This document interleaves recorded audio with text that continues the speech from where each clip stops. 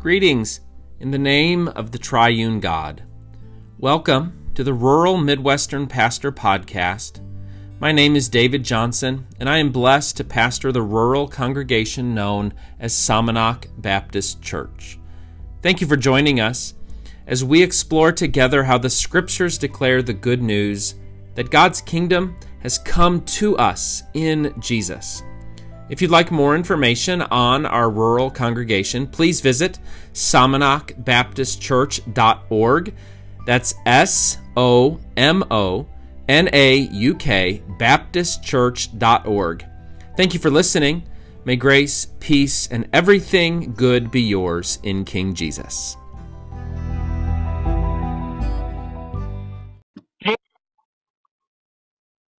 Greetings. Welcome to the SBC Daily Word for Thursday, June 24th, 2021. Today we've got a big section of Ecclesiastes to cover. We're going to be in Ecclesiastes chapter 5, verse 8, working our way through chapter 6, verse 9. Again, this text is especially important for us to remember perhaps the historical context in which Ecclesiastes as we have it originated. So you've got these collections of Solomon's wisdom that the people of God preserved from the time of Solomon. And it seems as though a human author collected these writings and put them into their common form as we have them for the purpose of helping the people after the exile, when the temple is rebuilt, when the city is restored, when wealth returns, for helping them deal with this new way of life. So that led them into a time of what we would regard as more of an economic prosperity. So what this section is devoted to is taking the words of probably in their minds the wealthiest Jew to ever have lived, King Solomon, tells us in the words of this collator, collector, don't chase wealth. Wealth is very dangerous. And if you look back to the historical time period, that was something that God told Solomon. Don't stockpile wealth, don't stockpile women, and don't stockpile weapons of war. That ultimately these things, and women there is this foreign alliances. The reason Solomon had so many wives was because he wanted to join forces with other kings. So what God is saying to Solomon there is these are things that will compete with trusting in God, in receiving from God. So what Q, the teacher, Kohelet, is doing here in Ecclesiastes 5, verse 8 to 6:9 is telling us, don't chase wealth. It's dangerous. So let's kind of unpack this section by section, and then we'll draw some truth for our day from this text. So here's the structure of the passage. The first section is verses 8 to 12. And what there are in these verses is 4 proverbs. And these 4 proverbs basically all say the same thing. Wealth can never satisfy. If you see, so I'm in Ecclesiastes 5, verse 8, if you see in a province the oppression of the poor and the violation of justice and right, do not be amazed at the matter. For the high official is watched by a higher, and there are yet higher ones over them. But all things considered, this is an advantage for a land, a king for a plowed field. The lover of money will not be satisfied with money, nor the lover of wealth with gain. This also is vanity. When goods increase, those who eat them increase, and what gain has their owner but to see them with his eyes? Sweet is the sleep of laborers, whether they eat little or much, but the surfeit of the rich will not let them sleep. So there's just some real proverbial wisdom here where Ecclesiastes, the teacher, tells us that oftentimes there is a connection between the rising of wealth and the rising of greed and the rising of even stress. Wealth cannot satisfy. Now, the teacher is going to reflect on these 4 proverbs about wealth not satisfying by telling us the reason it can't satisfy is that it cannot bring joy. Verse 13, there is a grievous ill that I have seen under the sun. Riches were kept by their owners to their hurt, and those riches were lost in a bad venture. Though they are parents of children, they have nothing in their hands. As they came from their mother's womb, so shall they go again. Naked as they came, they shall take nothing for their toil, which they may carry with their hands. This also is a grievous ill. Just as they came, so shall they go. And what gain do they have from toiling for the wind? Besides, all their days they eat in darkness, in much vexation and sickness and resentment. So the image here is of this person who gave themselves to amassing wealth. And then the proverbial wisdom says, if you give yourself to that, experience teaches us that you will lose that and it will never bring you joy. So now, verses 18 and 19 is a further reflection.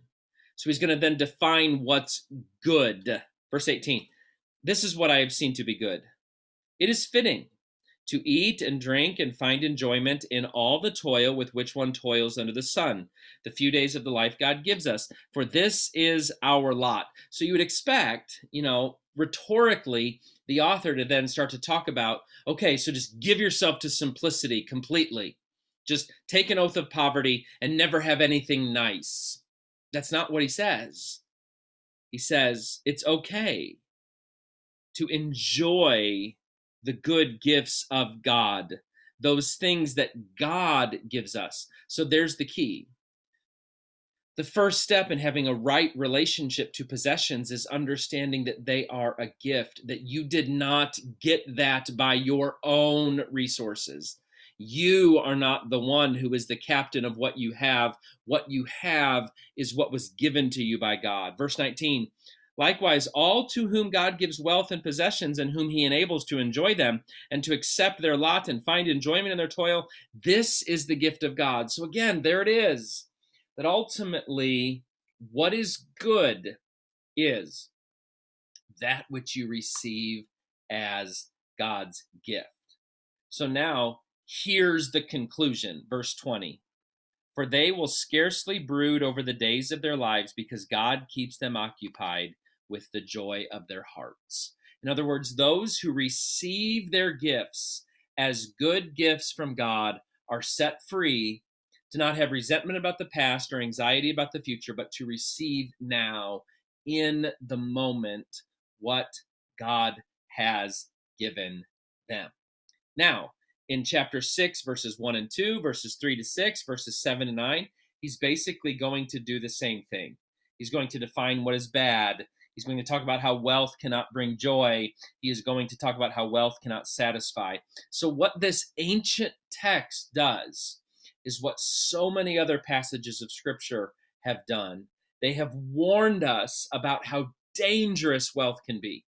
That ultimately, those who move rebelliously against God usually are those who have wealth. The Apostle Paul knew this well.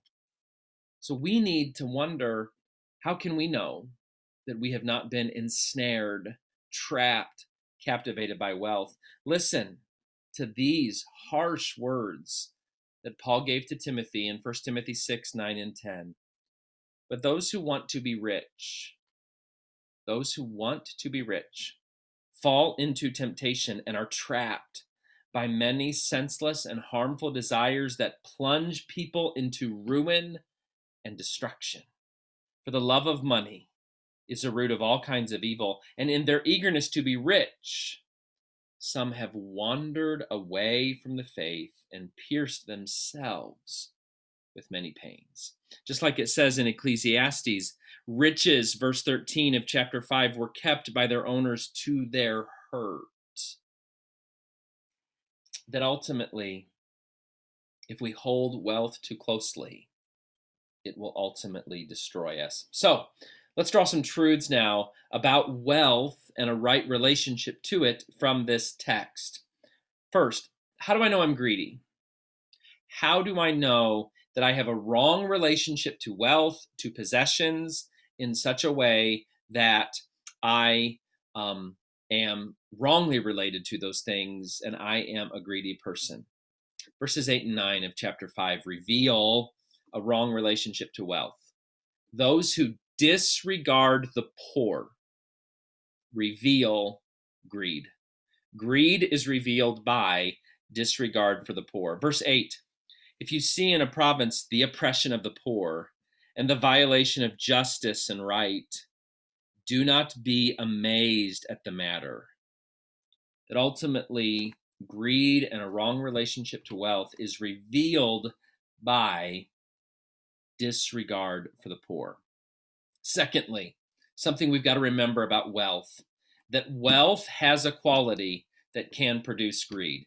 In other words, wealth, if we don't have the right spiritual immune system, can create in us the disease of greed. And here's what's crazy about it. It's hard to know whether or not we're being greedy. Other of the 7 deadly sins, we're kind of aware if we're struggling with those. If we're struggling with violence, hate, lust, we're aware of that. But greed is this sinister, subtle sin. Tim Keller, in a wonderful book called Counterfeit Gods, says this: as a pastor, I've had people come to me and confess that they struggle with almost every kind of sin. Almost. I cannot recall anyone ever coming to me and saying, I spend too much money on myself. I think my greedy lust for money is harming my family, my soul, and people around me. Greed hides itself from the victim. The money god's modus operandi includes blindness to your own heart.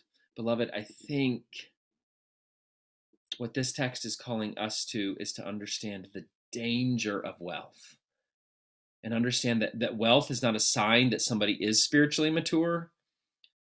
Wealth is something that we should regard as having its own unique power to tempt and to entrap. So we've got to know that wealth has a quality about it that can produce greed. Thirdly, we are given wealth for the purpose of keeping our neighbor. Look at verse 13. There is a grievous ill that I have seen under the sun. Riches were kept by their owners to their hurt. Why would they keep them? What is the alternative of keeping them? Giving them away. And in the context of this passage, giving them away to help the poor. Paul, again, understood this. Listen to Ephesians 4:28. Anyone who has been stealing. So, they used to be a thief.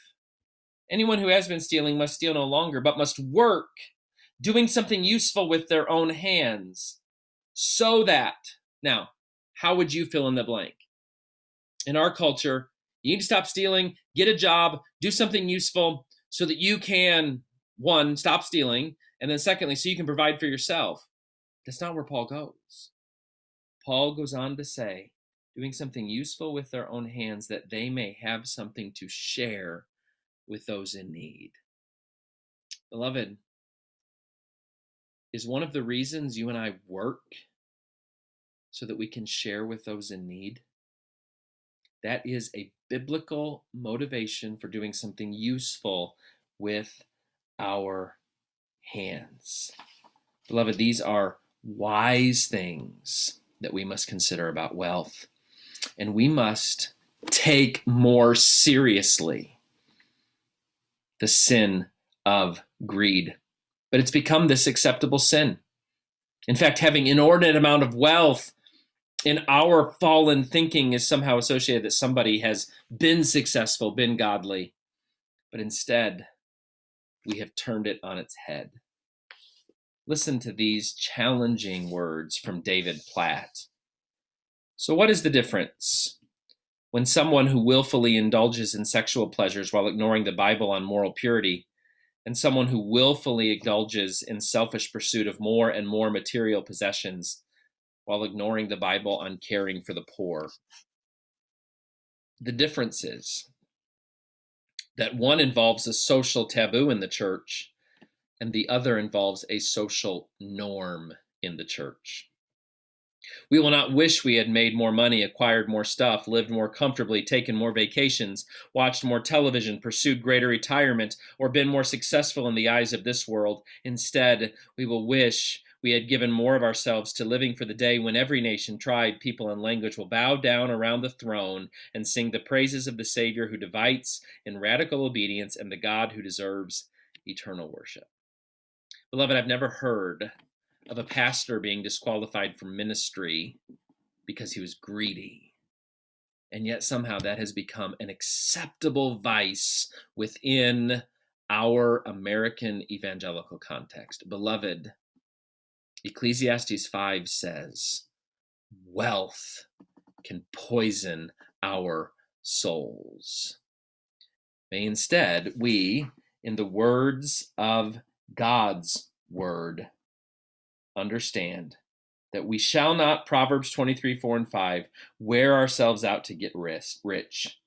Do not trust your own cleverness. Cast but a glance at riches and they are gone, for they will surely sprout wings and fly off to the sky like an eagle.